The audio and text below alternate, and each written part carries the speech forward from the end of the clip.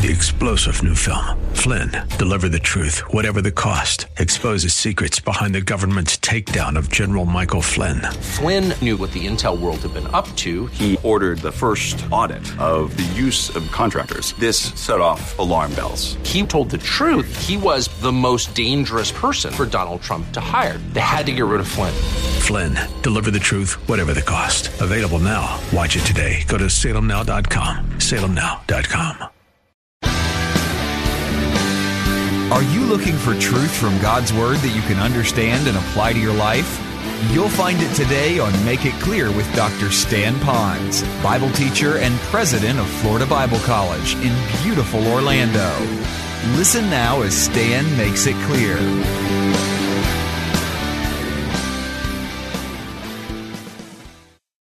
So when you gather and you decide to go to church, it's not like, do we have time today? Do anything else better happening? Let's go to church. Hey, that's a great church. They got good music, good parking, good this, good that. And so all of a sudden it becomes the greatest Christian club or rec center that we can go to that is all about meeting my needs.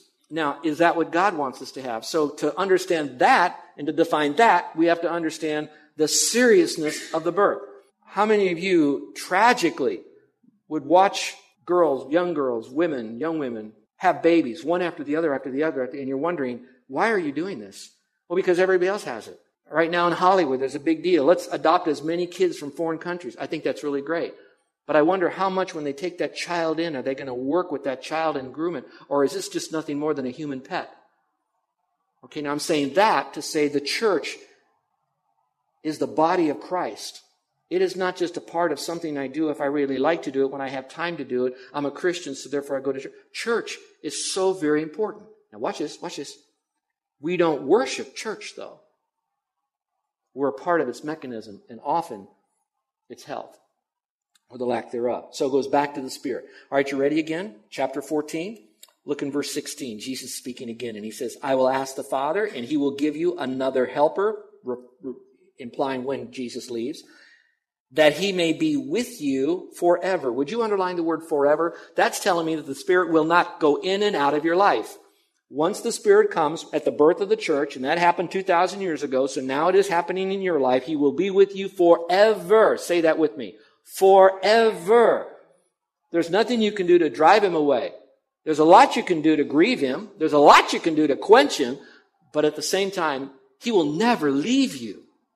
Which again, Jesus says he'll never leave us. So now we got the Trinity and the deity thing going. All right, it goes on to say here, that is the Spirit of truth, whom the world cannot receive because it does not see him or know him. In other words, they will never be able to receive the Spirit until they come to know Christ as Savior. But you know him because he abides with you and will be in you. You might want to underline the word with and the word in for a moment. That's important for you to understand, because later on when I talk about being baptized with the Spirit, and here it's with you and in you, what would this mean? Now, again, listen very carefully, because I got to give you the timeline. We are at a time that the church hasn't been born. The Spirit yet hasn't come inside of people, believers. So now you have what they call the transition. If you do a study on the doctrine of the Holy Spirit in the Old Testament, what you're going to find when you study about him is that the Holy Spirit would come upon those followers of the Lord Jehovah. We would call them Old Testament saints. If they followed him, served him, they would be given the Spirit with them. It would come, or he would come upon them. And he would do it for special acts of service, pronounced acts of service that the Lord needed to have done. Now, for years, I used to think Old Testament he came upon, New Testament he came within. And I used to teach it like it was black-white, until I was writing this theology book for the guys in our classes that we've been teaching. And I found out that the Holy Spirit, yes, more frequently upon them in the Old Testament. But there are verses that says that he came within them. In the Old Testament, it said the Holy Spirit would come upon and could leave them. In the New Testament, it says he will come in the person, the believer, and will never leave them. So the economy of the Holy Spirit differs from Old Testament Jewish believers and New Testament and today's Christians believers. So there's a little bit of a difference. So why am I making such a big deal? Well, so you'll know this. But more than that, that's why he said he will abide with you because they're Old Testament saints. This is New Testament. Yeah, but the church hasn't been born yet. So in a sense, they're carryover from the Old Testament. So he'll be with you guys, but he will be in the future in you. So he abides now with you, but he will be in you in the future. So we got a potential thing going on. He's promising, he's coming. Again, it's kind of like this woman is now large, and she's ready to give birth, but not yet. It's not very far off. It's going to happen. Now verse 25. These things have I spoken to you while abiding with you. But the Helper, the Holy Spirit, whom the Father will send in my name, and underline the word will there. Let me park on that for a second. When you see the word will send in my name, I look at two things. Will is telling me that it's in the future. And some of you will see that as the future. But I'd like you to add to that, he will as a promise. It's not just something that is going to happen in the future, but it's a promise. I had good parents growing up, and I thank the Lord for it. Sometimes my dad would tell me something. He says, Stan, on Saturday, I will take you fishing or to the beach to go surfing, which he mostly did because I couldn't drive at the time and strap the board to the car to the beach would go. And so he'd say, Dad would say, I will take you to the beach. Well, I understood that as a promise, all right? And sometimes he didn't keep that promise. Here, it's a promise of something that's going to happen, but it's also under a sovereign God, watch this, that has the ability to make that happen. So when he says that will come, then you can understand that it is a promise that he made by a God who can keep that promise. So he is a promise maker, God, and he is a promise keeper, and we are now living a result of his word that said he would do this. So now we are after that fact. He has come. He is inside of me. God made a promise back in those days, and he kept that promise, and we have it today. We have the church. That's now the doctrine of theology. So we've already covered 3 doctrines here. Let's go back to this. It says here, who will send in my name, he will teach you all things and bring to your remembrance all that I said to you. Boy, this thing just keeps getting bigger and better all the time. All right, let's go back to chapter 15 now. Chapter 15, if you will, verse 26. Again, I want you to see the promise of God getting ready to send the Spirit, because this Spirit right here, listen, is absolutely essential to the birth of the church. The Spirit of God is absolutely essential. Here it is. For the sustaining of the church. One more time. The Holy Spirit is absolutely essential for the growth of the church. So that's why we have to learn about why he's sending the Spirit, why he keeps saying over and over again, don't do it till the Spirit comes, and I'm going to send the spirits, it's going to come. I think because now they're really hearing how important the Spirit of God is. When I taught this in our Bible studies with the guys, sometimes I said, we look at the Trinity as God the Father, God the Son, and God the Holy Spirit. Kind of like the old-fashioned Native American totem pole. God is more important. He's on top. Then you got Jesus. He's next. And the Holy Spirit is number 3. And it's not that way with God. They are all equally. They're all important. They all have not only value, but they all have reasons to exist for each other, because now we have the Trinity in place. All right, verse 26.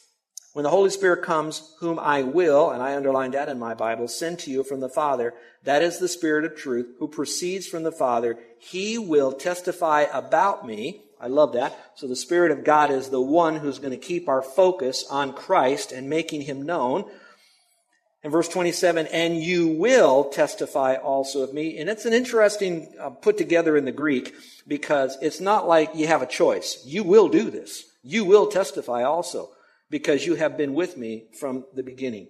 So the attitude is, you have this for a purpose, so you will testify. Testify is so that others would know. Are you catching this? We're seeing now that not only is the church going to be born, but the church is going to have a mission.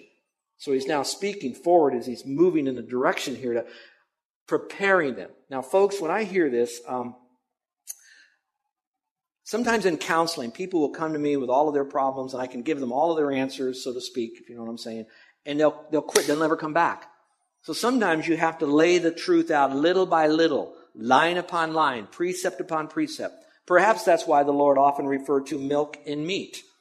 If you stay in milk, you'll be a baby. If you give meat to a baby, they'll choke, and they won't take it in, they won't grow. So you have to then, in stages, do this. And as I look over what we will call progressive revelation, Progressive revelation means revelation of God was progressing through time. Progressive revelation stopped when the Bible was finished being written, when the canon was now closed, so there's no more progressive revelation. Now, we may get more illumination. Illumination doesn't mean more truth. It means more understanding of the old truth that he's already given. So we might have more and more illumination, but we won't have any more progressive revelation. That's why he keeps building towards this, preparing them for it. Now, you ready for this? Those of you that want to maybe take some notes, I want to show you the ministry of the Holy Spirit now, just in those verses that I've given to you. In chapter 7, that is talking about how the Spirit comes in and he empowers us for life, eternal life. So the Spirit of God is all about us getting born again. So that whole experience of getting saved is the work of Christ on the cross in the past and the work of the Holy Spirit in the present. And I don't want to split that hair of the Trinity up, but I wanted you to see that the Spirit of God is that part that gets us into the family and seals us in the family.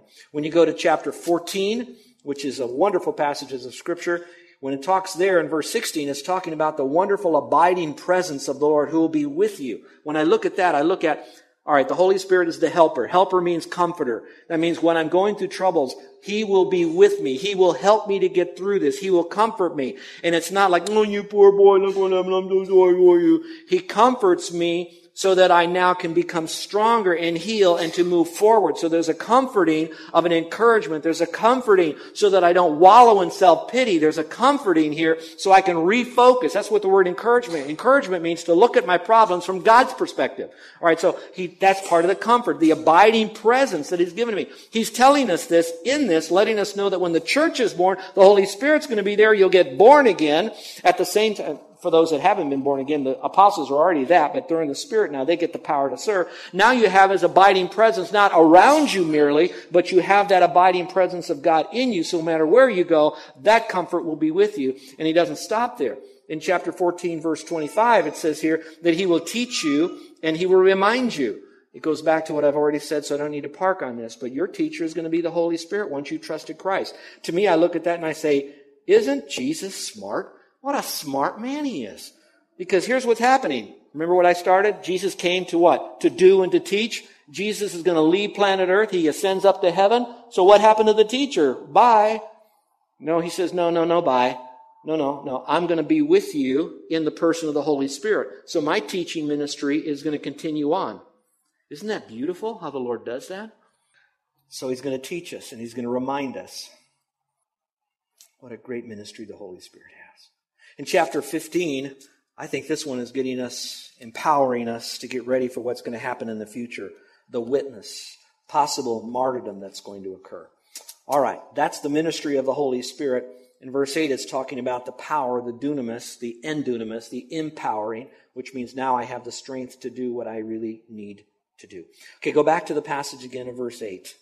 It says, but you will receive power when the Holy Spirit has come upon you, and you shall be my testifiers. You shall be my witnesses. And if you read it in the Greek, it's a word that means martyr. So you could say, you will be my martyrs, both in Jerusalem and in all Judea and Samaria and unto the uttermost part of the earth, the remotest part of the earth. And it starts in Jerusalem, spreads to Judea, moves to Samaria, and then just kind of goes global. We talked about that a couple of weeks ago. And those of you that would like to read ahead, you guys like to read, before next week, you might want to read the book of Acts. It's not that long. Take the time, make the time, put some other reading aside, shut the TV off for a little while, and read. And what I'd like you to do when you read ahead, I want you to see how special it is. It said, you're going to start in Jerusalem, then you're going to go to Judea, then you're going to go to Samaria. I want you to see how the book of Acts is divided with the church plant in Jerusalem. But it didn't just stay there. It wasn't us four no more, shut the door. It was, we start in Jerusalem, then we moved to Judea. So see how it moved to Judea, then see how it went to Samaria, then keep reading how it went to all over the world and see how how the Holy Spirit was going to do this. I don't know about you, but my Bible, I don't know if you can see this or not, my Bible up here at the top says, the Acts of the Apostles. I know what they mean because the apostles are busy doing stuff. But I would rather read this as the acts of the Holy Spirit in the apostles.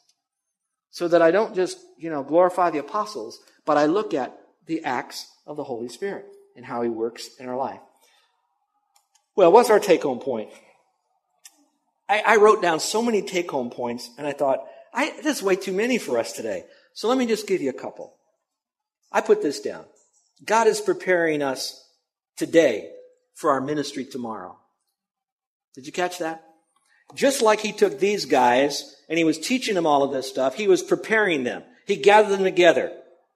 Luke wrote what Jesus taught and what he did. He was preparing them for what's going to happen tomorrow. Folks, I don't know what's going to happen tomorrow, but I know what you heard today is to get you ready for tomorrow. And here's what I like to say. Do you know that you are, hopefully, we are better today because of what he was preparing us for yesterday? And so every day we're on this. Now, the Bible says in Jeremiah that if I don't move forward, I'm going backwards, which means there really is no neutral position for Christians. Either you're going forward or you're going backwards. When I was a little boy, my dad spent a lot of time with me, but we were in this department store like Liberty House. It wasn't Liberty House, it was like Liberty House. And he said, now, Stanley, he's the only one that could call me Stanley. All right, Stanley, you stand right there. I've got to do some stuff, now don't you move. I learned a long time ago when your dad says, you don't move, you don't move. Well, I'm standing there by the escalator, and I just, where is Dad? You know, a minute with a kid is like an hour. And Dad's not there. I'm 6 or 7 years old, and where's my daddy? Where's my daddy? Where's my daddy? I guess you could do that back in those days. And I'm looking, and my dad's on the next floor above, and I'm watching him walk by this escalator. I want you to picture a 6-year-old boy with no parent around running up that escalator as fast as I could to get to my dad. Now, some of you might have done some crazy things, but here's what I've learned. If I'm not moving fast up, I'm going to go backwards. You don't stay still on an escalator. God is preparing you, dear ones, today for what he's going to do tomorrow. How many tools are you allowing God to put into your toolbox that you'll need to build with tomorrow? The second take-home point for me is this, and I like what we talked about at the very beginning. Jesus is my model and my mentor. Now, I do not want to elevate the Gospels above the rest of Scripture, because the Lord wouldn't want us to do that. All Scripture is given by inspiration of God. Therefore, all of it is important. But sometimes the Gospel and the parables and all that stuff, and it says it here, it says it differently in Mark than it does in Luke, eventually we read it less, and we start reading other parts of Scripture. And maybe we need to go back to, and maybe that's why I went back to the Gospel of John, so that we would really look at the life of Christ. He's our model. Watch this. We, the church, is the body of Christ.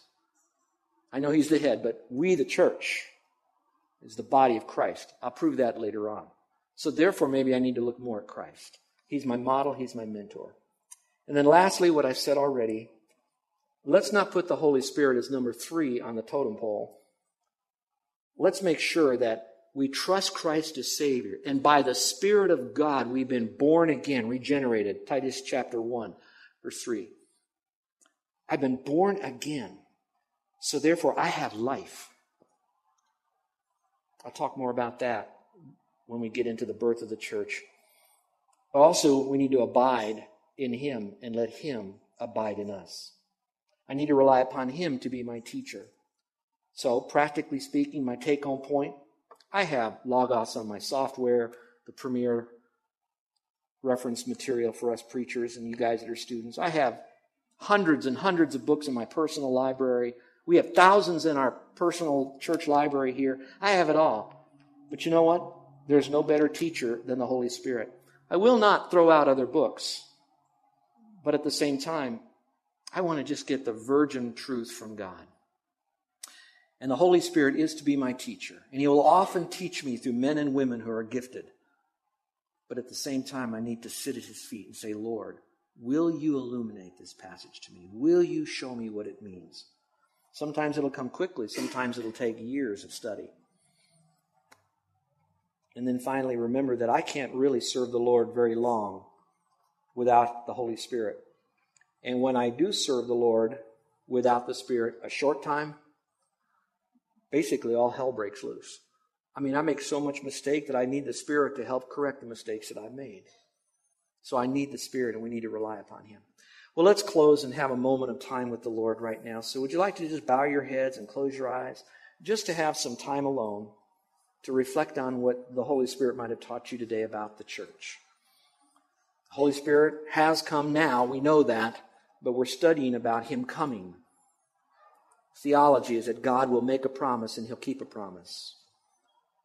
We know that the Holy Spirit is very much a part of the birth of the church. And it's the Spirit that saves us, seals us, sustains us, and grows us. And we're so grateful that that all happened when God, the Holy Spirit, birthed the church and then came into us, therefore into our lives, when we trusted Him as Savior. Let's worship Him as much as we worship Christ. Let's love Him and appreciate Him and avoid grieving Him. Let's thank Him for His ministries. His sealing ministry where we cannot lose our salvation. His teaching ministry to help us understand Scripture. His reminding ministry to call things back to our mind. His convicting ministry when we sin. His prompting ministry to draw us back to a Scripture. His empowerment to live not with our power, but with Christ as we exchange our life for His. But it all begins, the epicenter is the moment we trust Christ as our Savior. Maybe today is the day you're ready to receive Christ. And how you receive Christ in eternal life is by simply placing your faith alone in Him. Later on, we're going to learn that we don't have to ask for the Holy Spirit. They didn't even ask for the Spirit when the Spirit came. All we have to do is to admit that we're here, we're ready, and the Lord is now ready to come to you. Would you simply say this to the Lord? Lord, I know I've done things wrong. I know that I'm a sinner. I know that I'd have to be perfect to go to heaven, but I'll never be perfect. And when I die, I'll spend eternity separated from you in a horrible place. And Lord, I believe that you're God, and I'm sensing the Spirit of God pointing me in the direction of you right now, that I'm a sinner and I need you. So right now, Lord, I come to you just as I am. I've gathered together with others who have come to you, and I'm in their midst, and now I want to be a part of your forever family. And I'm trusting in you alone. I believe that you are the Lord who died and rose again. Now, my friend, it's not so much a prayer, but it is this mental thing that goes on where you are fully, completely relying on Him. It's not just knowing these truths, it's that you're owning these truths for you. You are trusting in Him. Is there anyone in here today that is now realizing that you have been born again, that your sins have been forgiven? The Holy Spirit is within you. You don't feel Him, but you know that He's there because God promised that He would come in. You know you have a home in heaven, and you finally got it. You got it. And it's because you got Him. Would you slip up your hand if today was the day you did that? And when you do, I'm just going to say thank you, God bless you. Just to let you know I saw your hand. But I'm not going to have you come forward. There's nothing magic up here at the front. I'll pray for you, but I won't embarrass you. And my praying for you is just a special time for me to just talk to Jesus about a new brother or sister in Christ, which is you. Is there anyone at all today with heads bowed and eyes closed that would like for me to pray for them? Because today is the day you trusted Christ. Put your hand up real quick, real high so I can see it. Anyone at all? Thank you, my friend. Anyone else? Right. Now, Christians, let the Holy Spirit now take the Word of God that we all heard together and begin to change you from the inside out. Our gracious Heavenly Father, we thank you for what we're learning about the birth of the church. And we're excited because we're on the other side of this than what we're really learning. But we're excited because we know all the preparation that went into the birth of the church, of which I am now part. And so, Lord, we do pray together that you will teach us, so to speak, what is this football? What is this life? Who is Christ? And what does an authentic biblical church look like? And then, Father, when you do, give us the courage to make any changes and adaptations that we need. Now, Father, I thank you for this one that indicated by an uplifted hand that they had already trusted you as Savior, perhaps this morning. I pray that they would get a Bible and read it and see that it's not a book to take away our fun, but it's a book to enhance our life. It's a manual to build it. I pray that they talk to you in prayer and not little stilted, now I lay me down to sleep speeches, but a real father and son conversation. And I pray that, Father, they'd meet together, gather together with believers of like mind. There's no perfect church, no perfect group, but at least a group who's serious about their walk with you, and yet at the same time filled with their joy of walking with you. And then, Father, I pray that all of us remember that this birth of the church wasn't just so we would just sit, soak, and sour, but that we would take our candle and light the world. In Jesus' name. You're listening to Make It Clear with the teaching of Dr. Stan Ponz, founder of Make It Clear Ministries and president of Florida Bible College in beautiful Orlando, Florida. Make It Clear is dedicated to taking the Word of God with clarity into every person's world. It is the support of listeners like you who make the ministry of Make It Clear possible. You can provide your tax-deductible gift to Make It Clear online by going to makeitclear.org. Or you can mail your gift to Make It Clear, P.O. Box 607901, Orlando, Florida, 32860. Thank you for helping us make it clear. If you would like to have Dr. Ponz speak at your church or event, please send us an email at tellmemore@makeitclear.org. Thank you, and remember to make it clear.